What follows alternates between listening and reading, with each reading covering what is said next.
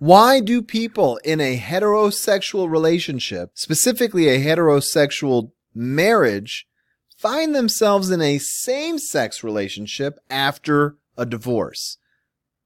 That's what we're going over today on the Relationship Revival Podcast. You're listening to the Relationship Revival Podcast with John DeBach, also known as Mr. Spirituality. That's me. I'm your host, giving you insights and guidance from over 10 years in the field of this amazing journey we call romance. On this show, I go over everything you need to know about how to get into a relationship, how to get the most out of a relationship, and sometimes even how to gracefully end a relationship without pulling your hair out and going crazy. And occasionally, I'm even joined by new and old friends who are also relationship experts to bring you guidance and wisdom with new perspectives. Thanks for stopping by.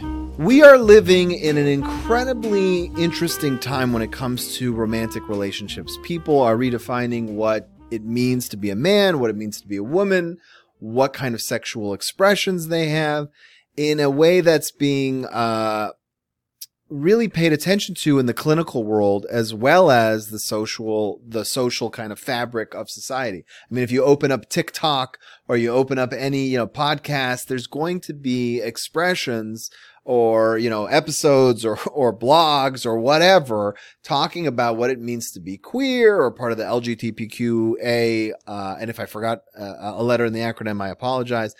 But one thing that has come up in my own practice is some people have this, are kind of heartbroken when they find out that their partner after the divorce ends up in a same-sex relationship. And it's confusing. To a partner in a relationship that was heterosexual, it usually ends up with a lot of confusion, a deeper sense of rejection, and there's a feeling that they get where they feel like a fool. And it's very difficult for them to kind of move into a new relationship because they're reevaluating the way they look at the world.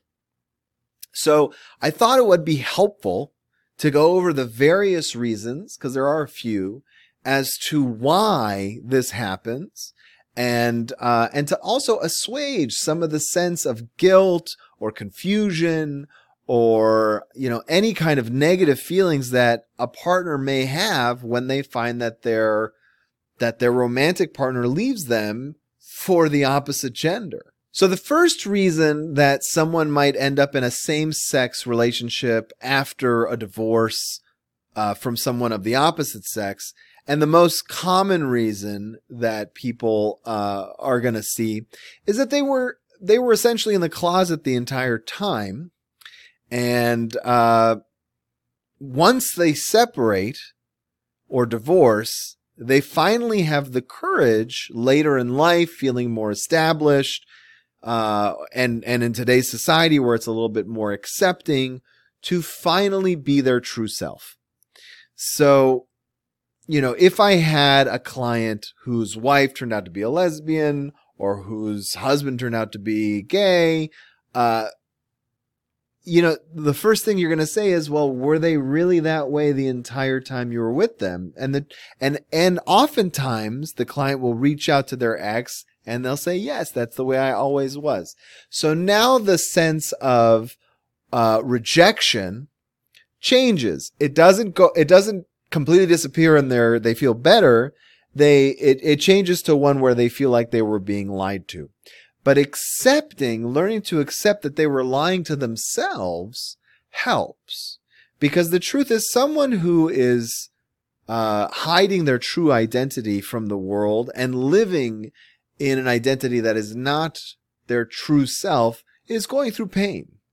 So someone who is a homosexual and is attracted to the opposite sex, and they're in a relationship with somebody where their sexual desires aren't fulfilled, and usually there are other parts of the relationship that aren't fulfilled. It's very rare that someone it just the buck stops with sex. Usually there's other parts of the relationship where it kind of goes off the rails, but you don't have that. Sex can be the grease that keeps the squeaky wheel quiet, to kind of use a metaphor there. So when you don't have that, or you don't have that in a satisfying way, then it gets complicated. But learning that the person was in pain often helps kind of ease the burden there. Learning that it's nothing that you did, that the person was always that way and was just living a lie because they had certain expectations of them, forced on them through their family or their society or their culture. And now they finally feel comfortable enough where they can come out of their shell and be who they want to be. Or they were in so much pain that they can't do it anymore. And living this way is preventing them from living a life full of suffering. My wife and I are watching a show on Netflix right now called Unorthodoxed. And it's about a woman who grew up in a Hasidic, Jewish, very ultra-Orthodox community. And she says in the series a few times that if she stayed any longer, she was very seriously considering suicide. So when you come to accept that, look, for this person, it was either escape the community or kill themselves, that's how much pain they were in, then there starts to be a certain sense of empathy that comes up. So that's the first reason. The first reason is that they were in the closet the entire time. Reason number two, and it's subtly different, but there's a distinction here, is that people are repressing their own sexual identity during the marriage. So what's the distinction here from the first one? So in the first one, they're in the closet. They know they're gay. They have a desire to be homosexual. They deny that part of themselves because of an expectation they have forced on them from society, from their family, sometimes from themselves. They want to live a normal life. And they think, that they could just sweep it under the rug, but they know who they are. They know who they are in their heart, and they're just living a lie. In the second reason, they're confused a little bit. They think they might be gay, but they've pushed it down. They've repressed it. Oftentimes I see this with people who never explored their homosexuality prior to being married. So they never had an actual homosexual encounter. They might have only looked at pornography, or they might have only, fantasized about being homosexual. And because of their own inhibitions, because of what society is expecting of them, their family or whoever, sometimes their religious community, they never acted upon it, and they thought, I'll just get married and it'll go away, and it doesn't go away. And it gets to the point where they feel like they're going to, scream if they don't explore it. With today's society, pornography is so much more accessible and accepted than it used to be, more than ever before. It's on everybody's mobile phone.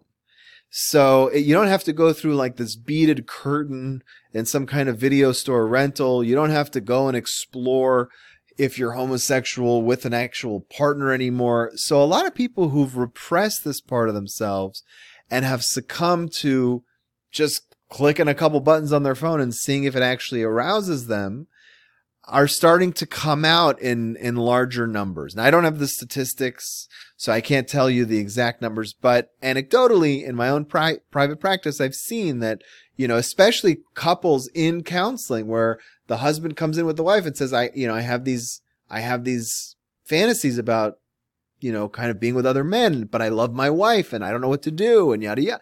It's a different situation than someone saying, I've been gay. I've always been gay. I've never really loved you. I mean, it's totally different. And emotionally, it's a very different experience. And some wives try to embrace that part of themselves while saving the marriage, and some don't. Some of them are repelled by it. Some of them trying to say, look, this is who he is, and we got to try and make it work. We have kids. It gets complicated. But there's a very subtle difference there. One is someone who's never really had a chance to explore it and doesn't even know if that's who they are, but it's confusing, and there's a big part of their life that feels unsatisfied. And in another case, they know that's what they are. They've been lying the whole time. It's very different. And it's not to say that you can blame someone for lying. That's a lot of pressure from society, from their family. It's a lot of pressure. So, to them, hiding who they really were in the first reason is a way of survival, really. So it's hard. Now, I empathize with both sides, because someone who grows up in a part of the country where being gay is just, especially when they were growing up, was just not accepted. I feel for that person. And I also feel for their spouse who was lied to. And there has to be acceptance on both sides. There has to be empathy on both sides for it to not destroy each other. And it's very hard to get there, but that's the kind of the process. The third reason, and this is the last one I think I'm going to go over. I'm sure there are more, but these are the three that I've come up with. So the third reason why sometimes people who are in a heterosexual marriage end up with a same-sex partner relates to how open and exploratory the culture is today. Sometimes, especially if you get married young, I've seen this, if you get married in your teens or in your early 20s, you haven't had many partners, you get a divorce maybe 20 years later, I've seen it happen where there's just a sexual exploration phase. And, I got married personally before dating apps existed. So the idea of swiping left or swiping right and just kind of being matched with people who also found you physically attractive is that cheap, that easy. You could do it from your pajamas. I mean, it's such a foreign concept to me because I never lived through it. But seeing my clients go through it and seeing how it changes the whole dynamic of the approach of even romance, it's hard to deny that if someone who was, it's the 2023 now. So 20 years ago was 2003. Dating apps weren't a thing. I think the first iPhone came out somewhere around then. So it just didn't exist. And now they've been in a marriage for 20 years and they've grown a successful business and they are still attractive. And, they're in their 40s, so they're now dating other 30 and 40-year-old women who aren't so marriage-minded. It's more about a hookup because they've also lived their life and have their own priorities. And now it's really just, you at a certain age, you're just like, let's cut the BS. And, we're both in the mood. Let's get this on. So there's a whole thing there that's happened. And with the advent of these apps, sometimes people just get a little bit curious. And especially when they're watching shows where, TV shows where characters are gay or trans, or they're reading novels or some of their pornography suddenly in the feed, right? So instead of just buying one VHS tape or renting one from a video store, now they have a feed like YouTube where they're just being bombarded with different sexual experimentations on their phone. And they're like, yeah, I'll click on one. Why not? I'll try it. It becomes exploratory and it might awaken a part of themselves that says, I like it or I don't. And I've even had partners where they say, my husband tried, but he said he didn't like it. And it's like, it's a different situation, right? That's very different than someone who knows they're gay. It's very different from someone who thinks they're gay. It's someone who's like, I don't know. I've been with the same person for 20 years and I'm confused and lonely. And this is so easy that I thought, give it a whirl. That's really what it comes down to. And a lot of that exploratory sentiment comes from a sense that they were dead inside when they were in the relationship. So I see this happen very often in couples where it was a long and hard, kind of cold, detached marriage, 5, 6 years, 7 years, sometimes longer, where they didn't feel loved, they didn't feel appreciated. And suddenly the floodgates are open and people are looking for connection. So if you were in a loveless and sexless marriage for years, you might be so in the dark about your own emotions that you're willing to try anything. And that's happened quite a bit. It is more, I have noticed personally that it's more likely for women to try it than men. So a lot more women after a long divorce in a sexless and passionless marriage will go out on a couple dates with women just to see if there's any spark there. It's almost a resentment against men, when I talk to them about it. So that also kind of happens. But it's kind of a reality now. There's even a show with Jeremy, I forget his name. Claire Danes is in it. But there's a show on Hulu right now called Fleischman is in Trouble, or Fleischman or something. And you'll see, like, it's post-divorce. The guy's sleeping kind of with everything that moves. I've seen this happen. I don't think he explores the homosexuality. I haven't watched the whole show, but you kind of see how, like, if there was any hint of being even a little tiny bit curious, it's like, it's so easy and so accessible now that it's like, okay. And it's accepted by a lot of people. So whereas before it would be considered taboo. So kind of you have this place in society where all those things line up. So in summary, again, it's either someone who has known they were gay their entire life and has been trying to repress it, someone who thinks that they might be gay but is repressing it because they wanted to be straight and wanted to kind of fit that cookie cutter mold, but then they just couldn't take it anymore, or someone who's been in the dark about being in love for so long because they've been in a passionless marriage that they're just like, I don't know, let me try. Those are the three that I've personally dealt with. In none of the cases is it the fault really of the other partner. So that's important to note.